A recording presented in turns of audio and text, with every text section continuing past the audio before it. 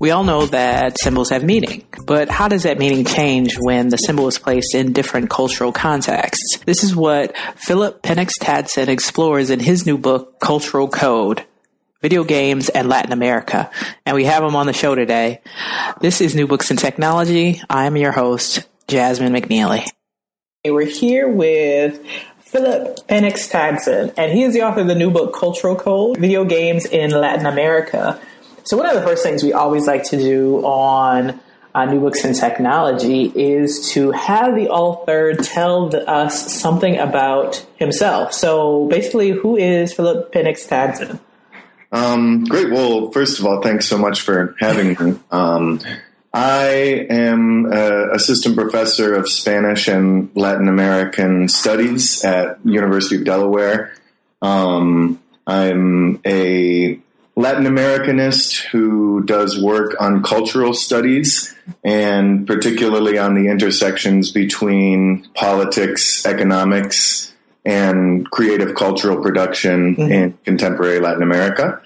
I teach classes about different aspects related to those things, politics and art and media production in Latin America, as well as literature and film. And those are the kind of academic interests that led into this book, basically, too. All right. So when you said creative cultural production, what does that mean? So cultural production, when I talk about cultural production, basically the creation of anything from literature to film to television to the things that I've been working on more recently, video games and other forms of electronic media, blogs and viral videos. Some of these things entered into my doctoral dissertation before I was working on this book. So I come from the field of literary studies, basically. And the field of literary studies has been continually diversifying and becoming more focused on a cultural studies approach that kind of takes some of the analytical framework for looking at literature and incorporates other sorts of critical frameworks that allow us to analyze products like video games or film in ways that in a lot of ways are similar to literary analysis, but use tools specific to those different media in order to kind of unpack their meaning and their cultural impact. Well, that's good because in this book, Cultural Code, you use a specific methodology, ludology, if I'm pronouncing it correctly. Yes. And so perhaps you can explain what ludology is. Sure, absolutely. Ludology is a term that within the context of game studies was coined by a Uruguayan scholar and game developer named Gonzalo Frasca. And Frasca coined the term ludology to he defined it as basically a way of examining video games as such, examining video games in their uniqueness and therefore kind of looking at the way that games produce meaning procedurally, through gameplay, interactively, in ways that are non-narrative, in ways that make it so that we can't read a video game like we read a book, but rather have to look at the internal mechanisms at work and the way that they create meaning in ways specific to the medium and in ways that depend on player interaction in order to unlock that meaning. So ludology is a term that's been around a while in game studies to refer to looking at games as unique products and looking at the specific kind of mechanisms and programming that goes into producing game meaning. And in this book, Cultural Code, I am trying to develop a somewhat novel methodology that I refer to as cultural ludology. Basically, the ludologists, with Frasca at the front of the group, but there are other people who would be included, have sometimes been criticized for a kind of inward focus on the game itself and losing touch with the other ways that meaning circulates around video games. And so for me, one of the main ways that meaning is created around any cultural product, but video games in particular, is the way, the cultural context in which those games are created and developed, in which the ideas for these games come about, and then, of course, in the ways that games are marketed, circulated, sold, and consumed and played by consumers. So all of those factors are affected by the cultural context in which those games are being produced and consumed, and that's what I really want to look at in developing a cultural ludology, is the way that cultural context, the context of play and the context of production, also affect the way that games meaning is produced. Mm-hmm. Now, you talked about, in the book, you talked about the coded mechanisms at work. And I thought about the double kind of meaning for that. So video games are coded, right? Mm-hmm. But also the codes, the cultural codes or translations even necessary for particular audiences, how they translate that as well. Right.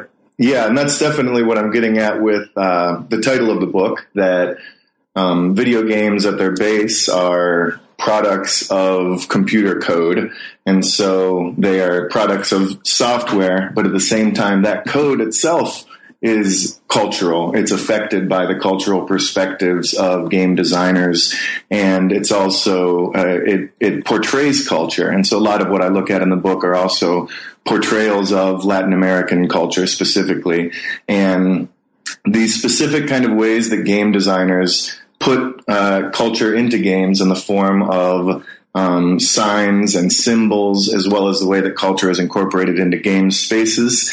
And so that's what I'm getting at by talking about cultural code, is that code itself is cultural in nature. And also, as you alluded to, the cultural codes that we all live by in our own cultures, the kind of cultural background and ideas that we have as individuals and as gamers, can also affect the way that we receive a game. So I talk about, for example, how a US-based player playing a game like Call of Duty might not take the same messages, cultural messages out of it that a player in Brazil does when you're playing a game that is set in Brazil. And so I kind of talk about the ways that different familiarity with different cultural contexts and different cultural expectations can affect the way that we interpret games' meaning.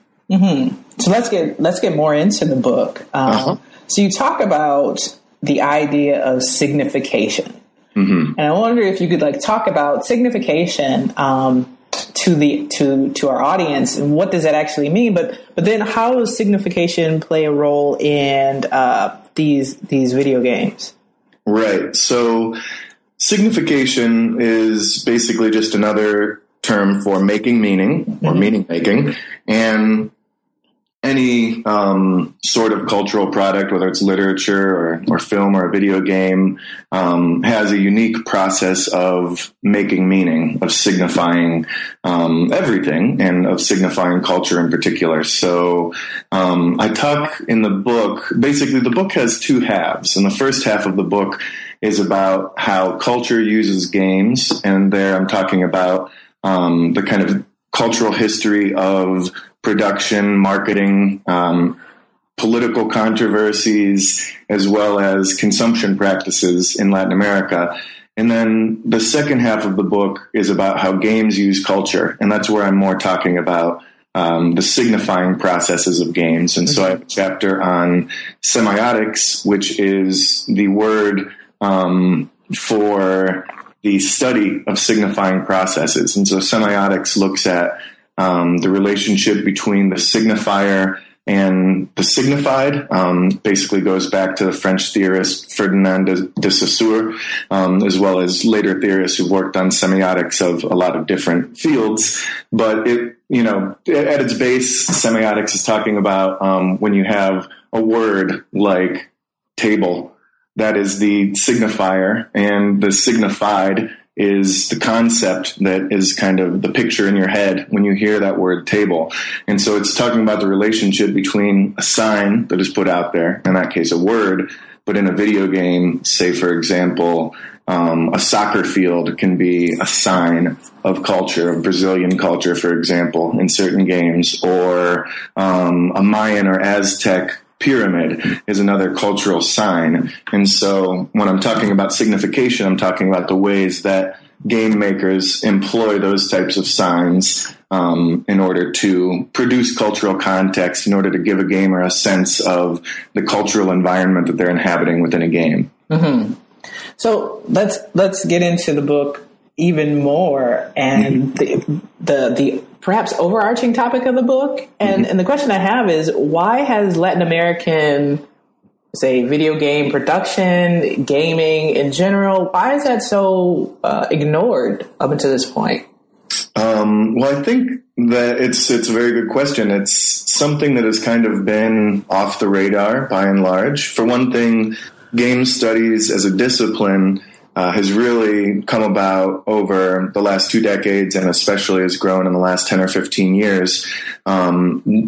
When game studies has come about, it's largely been out of Europe and the United States, and has largely focused on Europe and the United States, as well as places like Japan, which are big game producers. Right. So that has kind of, in some ways, led to a bit of a critical tunnel vision that ignores the production and consumption of video games in places in the so-called periphery, including Latin America, Africa, the Indian subcontinent, the Middle East. There's very little kind of work on the ways that video games have circulated in those other spaces outside of the kind of mainstream centers of game production and sales. And what I'm trying to do is bring a bit more perspective as to what the practices of production and consumption of games have been in Latin America, and how they've differed from the things that we've come to expect from the ways that games are marketed and played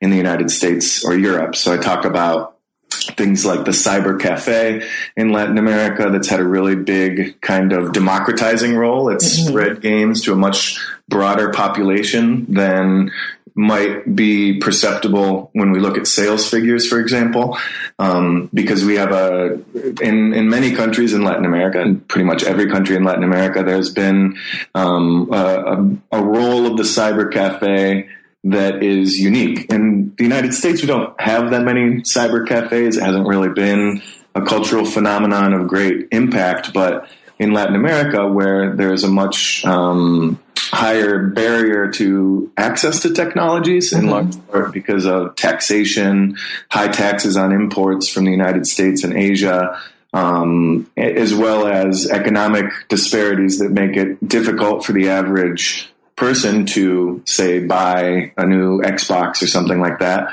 The cyber cafe then is a unique institution in that one cyber cafe owner can just buy a couple of consoles, maybe one copy of a game, but hundreds of people might be playing that game. So it's spreading access to a much broader population than we might perceive otherwise. And I think that one reason that we haven't seen as much work on places like Latin America in game studies is that there is such a link between scholarship on games and the game industry. And in that sense, the places that make the most money are the places that have been most interesting to game scholars by and large.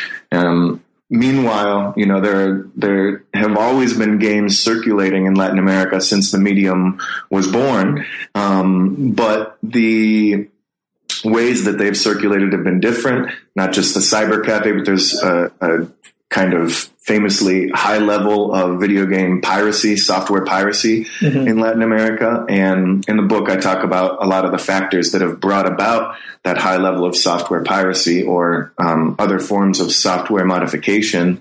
And really the reasons are less about economic opportunism and stealing intellectual property and making money on it. For me, the reasons for piracy in Latin America have much more to do with the fact that the official industry giants of the video game world, like Nintendo and Sony and Microsoft, have largely ignored the Latin American market until very recently, in many cases having no official presence in Latin America over the course of the 1990s, for example.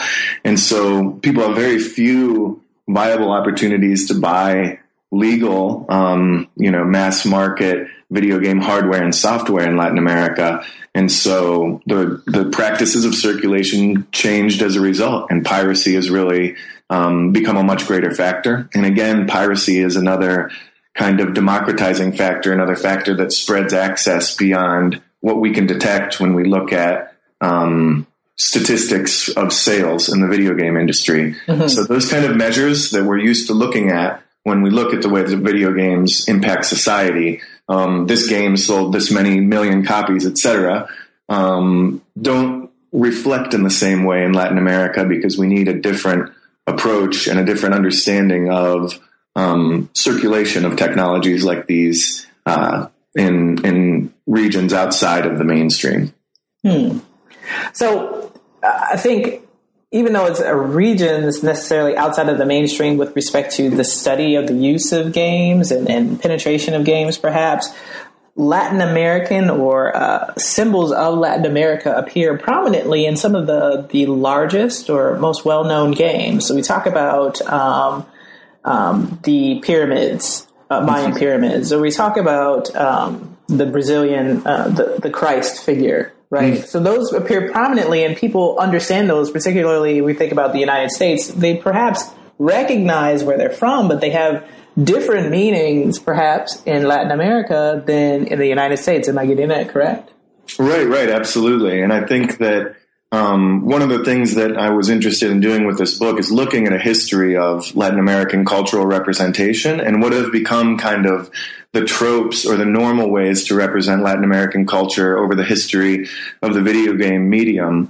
And a lot of these things are just kind of a shorthand for cultural representation. Those Mayan and Aztec pyramids are a perfect example, because from the very dawn of the medium, the late 1970s, early 1980s, of the commercial medium of video games, we've had games set in the Mayan and Aztec world. A lot of those early games are produced at the same time as the Indiana Jones movies, and they kind of emulated that pseudo-archaeological kind of approach. But over time, just throwing in a Mayan or Aztec temple has become a kind of shorthand for, this is where we are. We're in a different cultural context now. And so I look at recent games like, say, I think the second most recent Call of Duty Advanced Warfare, has a map that is set in a kind of Mayan temple. And there's a firefight going on. There's all these people shooting at each other in a Mayan temple. And to me, it's almost, I don't know if it's a bit, lazy or cliche sometimes on the part of a designer to just kind of throw in the same temple that we've basically seen progress from this two-dimensional, simplistic early form in video games to a much more thoroughly rendered kind of visual environment. But at the same time, it's not really pushing the envelope as far as cultural representation. So I look at some of those things, and it's not just to criticize game designers, but to see the ways that those tropes and those classic symbols have developed over time. And what you alluded to as far as these types of signs having a different meaning for players in different places is something I talk about as well. I talk about how it's perhaps different to play a game about the drug war in Mexico if you are in the United States versus if you are a player in Mexico. Or the ways that different players can pay attention to different details. I think, for example, about the game Max Payne 3, which is set in Brazil. I play that game, and I really focused in on a lot of the cultural detail and the depth of detail that they went into. And I think that the designers really, in a lot of ways, did a commendable job of rendering a very complex, kind of non-cliche Brazilian cultural environment, and really added a lot of great detail and did an enormous amount of research and development into creating that context. But then I gave a talk at the Digital Games Research Association conference about the Brazilian favela and the shantytown, and the way that it's represented in different video games. And I had several colleagues who were Brazilian and also scholars of electronic media. And one of them commented to me that all that she could pay attention to when she was playing the game were the failures of presenting Brazilian culture, that for her as a Brazilian player, all she could notice was where they fell short and where it didn't quite fit correctly when, they're trying to evoke this sense of Brazilianness or Brazilian culture. And all that I noticed are the ways that they did it successfully, and all that she noticed were the ways that they were not successful. And so I think that it brings that cultural familiarity, that familiarity with the context being represented, really brings a different perspective to the player. And that's another way that your cultural background, the context in which you're playing that game, as well as where you come from, can affect what that game means to you and what its cultural representation means. And even how good of a cultural representation it ultimately is can really depend on who's applying the criteria of what makes a good or authentic cultural representation. It's interesting because this brings about a larger, debate happening in society that's been happening for a while, but now it's bubbling to the surface. It's about representation and cultural representation. And with respect to technology is always thought to be this liberating thing, and yet the same problems that we had with other creative productions or products, books and film and television shows are still with us, with these highly technical, creative cultural products like video games. Absolutely. I think they're early in the history of the internet, for example. I think people really saw this as a kind of place of anonymity and of everyone being on a level playing field in terms of cultural background, and of factors like race and gender being made invisible by the fact of being represented online or being a kind of anonymous avatar online. But more recently, that concept of invisibility has really come under fire, and there's been great work by people like Lisa Nakamura, who has a book called Cybertypes. That was one of the earlier studies to really, I think, nail this dynamic in the ways that cultural factors are indeed revealed and online, that people's identity does not remain secret, and that moreover, cultural background affects the ways that we interpret messages, not to mention the types of messages that are being put out there by video games. So there are no shortage of examples of games that are very culturally reductive, that are racist or misogynist, or that just kind of reiterate the same sort of tired perspectives on culture that we've seen, as you referred to, in other media over the centuries. So in a lot of ways, video games and other electronic media just kind of modify those conventional cultural perspectives, but kind of repeat them and reiterate them and give them a new face, but at the same time, they're not really changing those dynamics. So that's on the one hand, there's no shortage of examples of games that do a bad job of representation. But it was really important to me in this book to look at games that do a good job of cultural representation and why it is that those game designers are successful and what they do differently about representing culture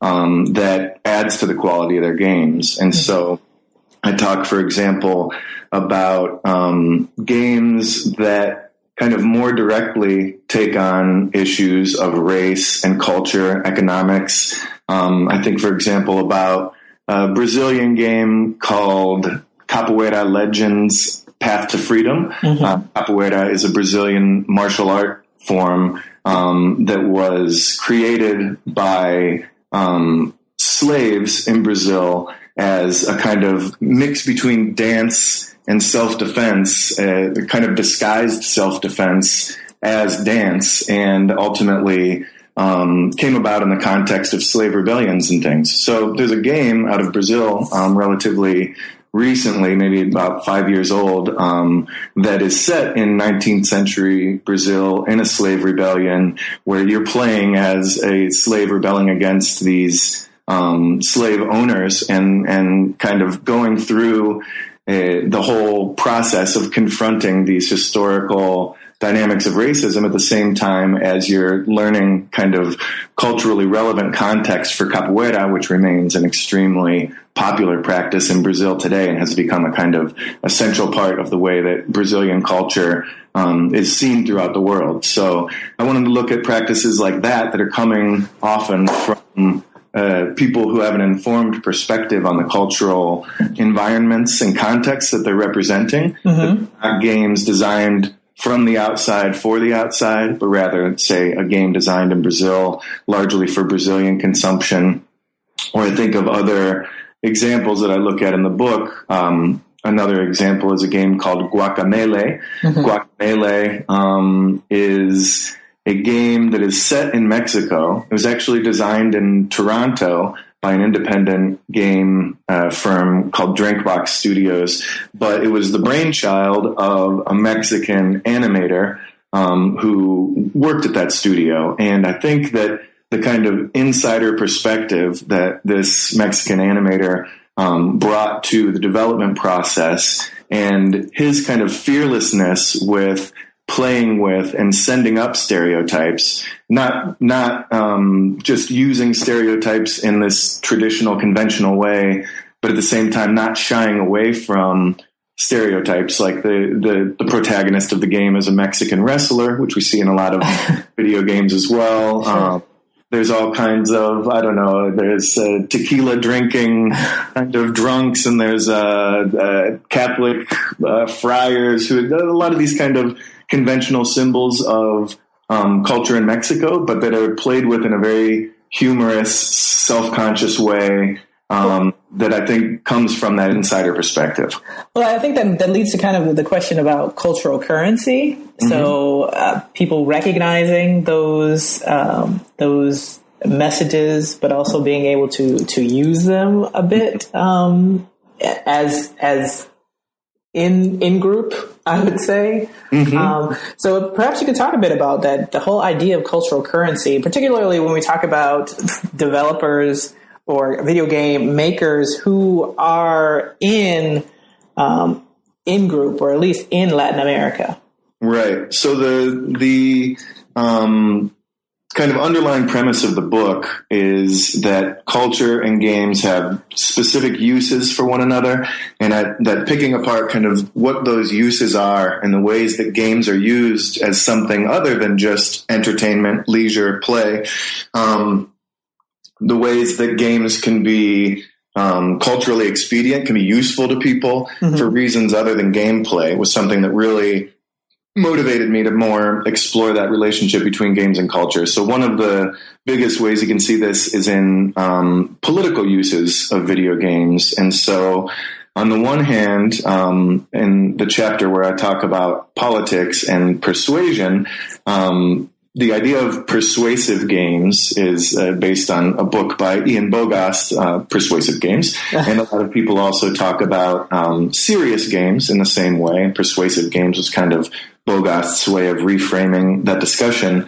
But kind of games that are meant to provide the player with a politically or ideologically challenging experience and cause them to question geopolitics and things like this are one interesting use of games that kind of goes outside of the normal kind of escapist fantasy, leisure, hobby approach to gameplay that I think a lot of people assume that that's the only reason people play games. So look at specific games such as Gonzalo Frasca's games September 12th and Madrid, both of which are different sort of commentaries on the war on terror. And those are games that have actually attracted a lot of scholarly attention for being serious games, and they're kind of models for persuasive or serious games. But then I look at some of the other games that have been studied a bit less, several of which are based on the dynamics of the U.S.-Mexico border. So I talk about 2 games by a developer called Rafael Fajardo, and Fajardo made 2 games, Crosser and La Migra being the name for the Immigration and Naturalization Service, the Border Police. And his games are these very simple web games that reimagine classic game dynamics. So Crosser is a border version of Frogger, where you're the border crosser crossing from Mexico into the United States, and you can have these kind of different obstacles like you did in the original Frogger.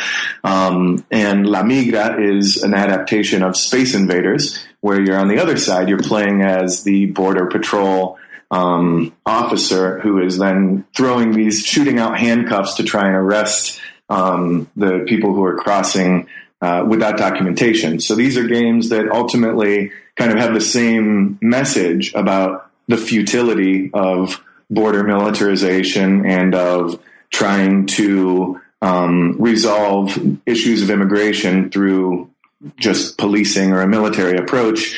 So I was really interested in looking at those things. There's another great example, Turista Fronterizo, or Border Tourist, which was made by 2 artists, Coco Fusco and Ricardo Dominguez. And it is a version of Monopoly set on the border. And the player can play as 2 U.S. characters or 2 Mexican characters, each of whom has their own kind of economic and cultural background. And it's an ingenious little art game because all of those characters have different outcomes on the same spaces given their own kind of cultural backgrounds. So I talk about those persuasive games as a use. Please go ahead. I don't mean to interrupt you. Just a question that arises. So while you were writing this book and researching, was part of your research playing a lot of games? Oh yes. I played many more games and many more types of games than I've ever played in my life. So I've been a lifelong video gamer. But I'm the kind of person who would usually get one game and get really into it and play it for a year straight, and then just get the next game and play it for a year straight. And so, I was always playing games, but more kind of in-depth and single games than breadth of playing a lot of different genres and things. And so researching this book, I discovered all kinds of new genres of games, political games, but also, for example, resource management simulators like Sid Meier's Civilization or Tropico. I'd never really played that genre of game. So it was really one of the best parts of the process for me was expanding my own game literacy, expanding my own experience of playing games of different genres and games that I might not otherwise have gotten into, or, kids' education games that are made for elementary school kids. These are things that would not have crossed my computer desktop as just a person playing games for leisure. But in academic pursuit, I played an incredible number of games. That was certainly one of the most enjoyable parts of the book, and the kind of beginning of the research process definitely involved several months of just kind of playing every game that I could find that was either set in Latin America or that was created in Latin America. Well, you have to be thorough, right? That's right. So have you found a difference between those games that are kind of a closed universe wherein the developer has made all the characters and all the backgrounds and all the perhaps weapons or gifts or whatever the case may be, and those in which the player actually gets to participate in the creation of, say, characters and gifts and things like that? Yes, absolutely. I think that user-produced content or player-produced content, as well as software modification, just modding, where people can kind of build their own maps or kind of make their own costumes and things like this and kind of create their own avatars. They really have different implications for the way that culture is represented. And I think that some of the most compelling examples of this show the way that Latin American game designers and modding communities fill in these holes that are left by the supposedly global game market that is still very U.S. centered or Eurocentric. I think for one of the examples that I talk about in the book is a game called MVP Caribe, and it's a modification of MVP Baseball 2005. It's still extremely popular, over 10 years later, after basically that game itself, the original game, MVP Baseball 2005, just faded into obscurity. Nobody's really playing that game outside of these modding communities, but a community of modders based out of Venezuela with help from Mexico and the Dominican Republic kind of totally did an overhaul, a makeover of this game, and they put in all of the Caribbean League teams, all of the teams from their countries with their uniforms. They built models of the stadiums, and these are all things that were basically enabled by the game's publisher providing open source software that people could go in and modify. And that's a way that the game industry also has come to embrace software modification, whereas they used to be afraid of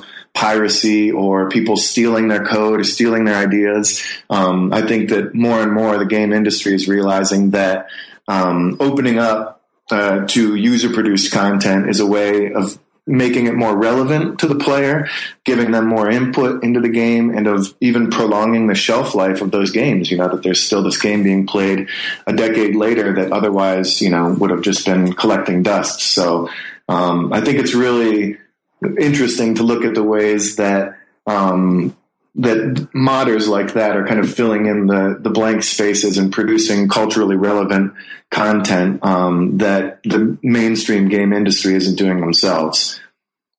Yeah. So what do you see as the future for games and, this creative cultural production coming from Latin American countries? I think that there's a rapidly shifting landscape of game development and consumption worldwide, and that this is especially visible in Latin America. And this rapidly shifting terrain largely has to do with the advent of casual games, of games that are played on mobile devices or online or on social media. And those types of games really change the world of video games in a lot of ways. One way is they open it up to an enormous new population of players. And a lot of people who didn't used to consider themselves gamers are now playing games on their phone all the time. I had to break it to my mother that she was a hardcore gamer, even though she didn't think of herself as a gamer. She's always playing Words with Friends or whatever on her phone. And there's so many of these people who were not conventionally gamers who have now kind of been opened up to a new type of video gaming where the games maybe have an easier level of entry. It's no longer about those PlayStation and Xbox controllers with the 20 buttons that your person who didn't grow up on them can't really just jump in and get into. Casual games open it up to a new audience. So that's one thing, is that in Latin America as well, cellular phone access and smartphone access has really expanded very rapidly over the last 10 years, simultaneously with the expansion in casual game production and consumption. Today, the number of cellular subscriptions in Latin America outnumbers landline telephones 4-1. So there is a huge expansion in cellular access that has totally changed the mediascape in Latin America. So that's one thing on the level of access. The other thing about casual games and the way that they changed the future for Latin American game development is that there's a much lower kind of level of entry for a game developer, where a game like Call of Duty has 200 people working for 2 years to produce a game that's going to sell for $60, or a game like Grand Theft Auto has 500 people working for 5 years to produce a game that's going to sell for $60. A lot of casual games that come out of Latin America, and even some that have been extremely successful, like Kingdom Rush from Uruguay or Trivia Crack from Argentina, these are extremely popular games, but they're produced by anywhere from 2 to a dozen people, or even one person, that produce these games over generally the course of a year or two, and that basically they can get on the market for 99 cents or for free, and then people kind of pay for in-game add-ons and things. And at the same time, these games are as profitable or often more profitable than those kind of AAA titles, those big $60 games that were played on consoles. So when I think about the future of gaming and game production in Latin America, in a lot of ways, I'm thinking about casual games, but also looking hopefully toward the ways that those casual game developers then can go on to make bigger and better games as the years go on, that their experience and their ability to make money on games without having to be operating on that huge industrial level that used to be the standard for the video game industry just opens up all kinds of new opportunities. And I think that will also allow some of these studios to build up a portfolio and go beyond just the casual game world and produce more ambitious projects in the future. Mm-hmm. So we've come to the portion of New Books in Technology that we like to call the elevator pitch. So pretend as though somebody just stumbles upon this podcast at this point. And you want to tell them why should they pick up a copy of Cultural Code. And you have 1 minute to tell them why they should pick it up. What would you say? I would say that looking at a place, a region like Latin America, and examining the ways video games circulate in Latin America can really tell us a lot about video games and their cultural impact that we don't already know. And so it can take us beyond thinking of games in terms of just economics or in terms of just leisure, and look at the way that they affect political practices, look at the way that they reflect cultural background, both in their context of development and consumption and in cultural representation. So to understand all the ways that Latin America has been represented in the several decades of video game production, and to understand the unique practices that have come about in creating, buying, playing games in Latin America, really offers us a kind of unique perspective outside of the ways that we're used to looking at and understanding video games, and shows that they have a much greater cultural impact, and that cultural impact is much more widespread throughout the world than is generally assumed. Sounds good. So what's next for you? Good question. I'm just basically the ink is just drying on the book. It's just fresh off of the presses. So I'm really, still celebrating that, enjoying that. But I am trying to put together an anthology, working with Latin American game scholars and Latin Americanist game scholars, who I hope to kind of put together a collected group of essays that'll look at the history of gaming and game development in Latin America on an even more specific level, from people who are working in their own individual country or city in Latin America and who have their own kind of unique personal experiences with growing up with game development in Latin America. So hopefully I'm basically hoping to attract a lot more people to do this type of work and to expand on the possibilities for cultural ludology. That sounds good. So if we want to read more from you, where can they go? You can basically Google my name. You can look me up on academia.edu. So there's my book is, of course, the biggest thing that you could read from me. But then I've also got several other things. There's an online kind of excerpt from the book that people can find on the Colección Cisneros website. There's also several academic articles and book chapters that I've published. If you find me on academia.edu, you can basically dig up all of those things if people are interested in reading them. So the book is Cultural Code, Video Games and Latin America. And we've had on with us Philip Penix Tadson. And this has been a great discussion about all things video games and cultural representation and cultural currency. And so we thank you for coming on New Books in Technology. Thank you so much for having me, Jasmine. I appreciate it. No problem. So this has been New Books in Technology. Have a great week.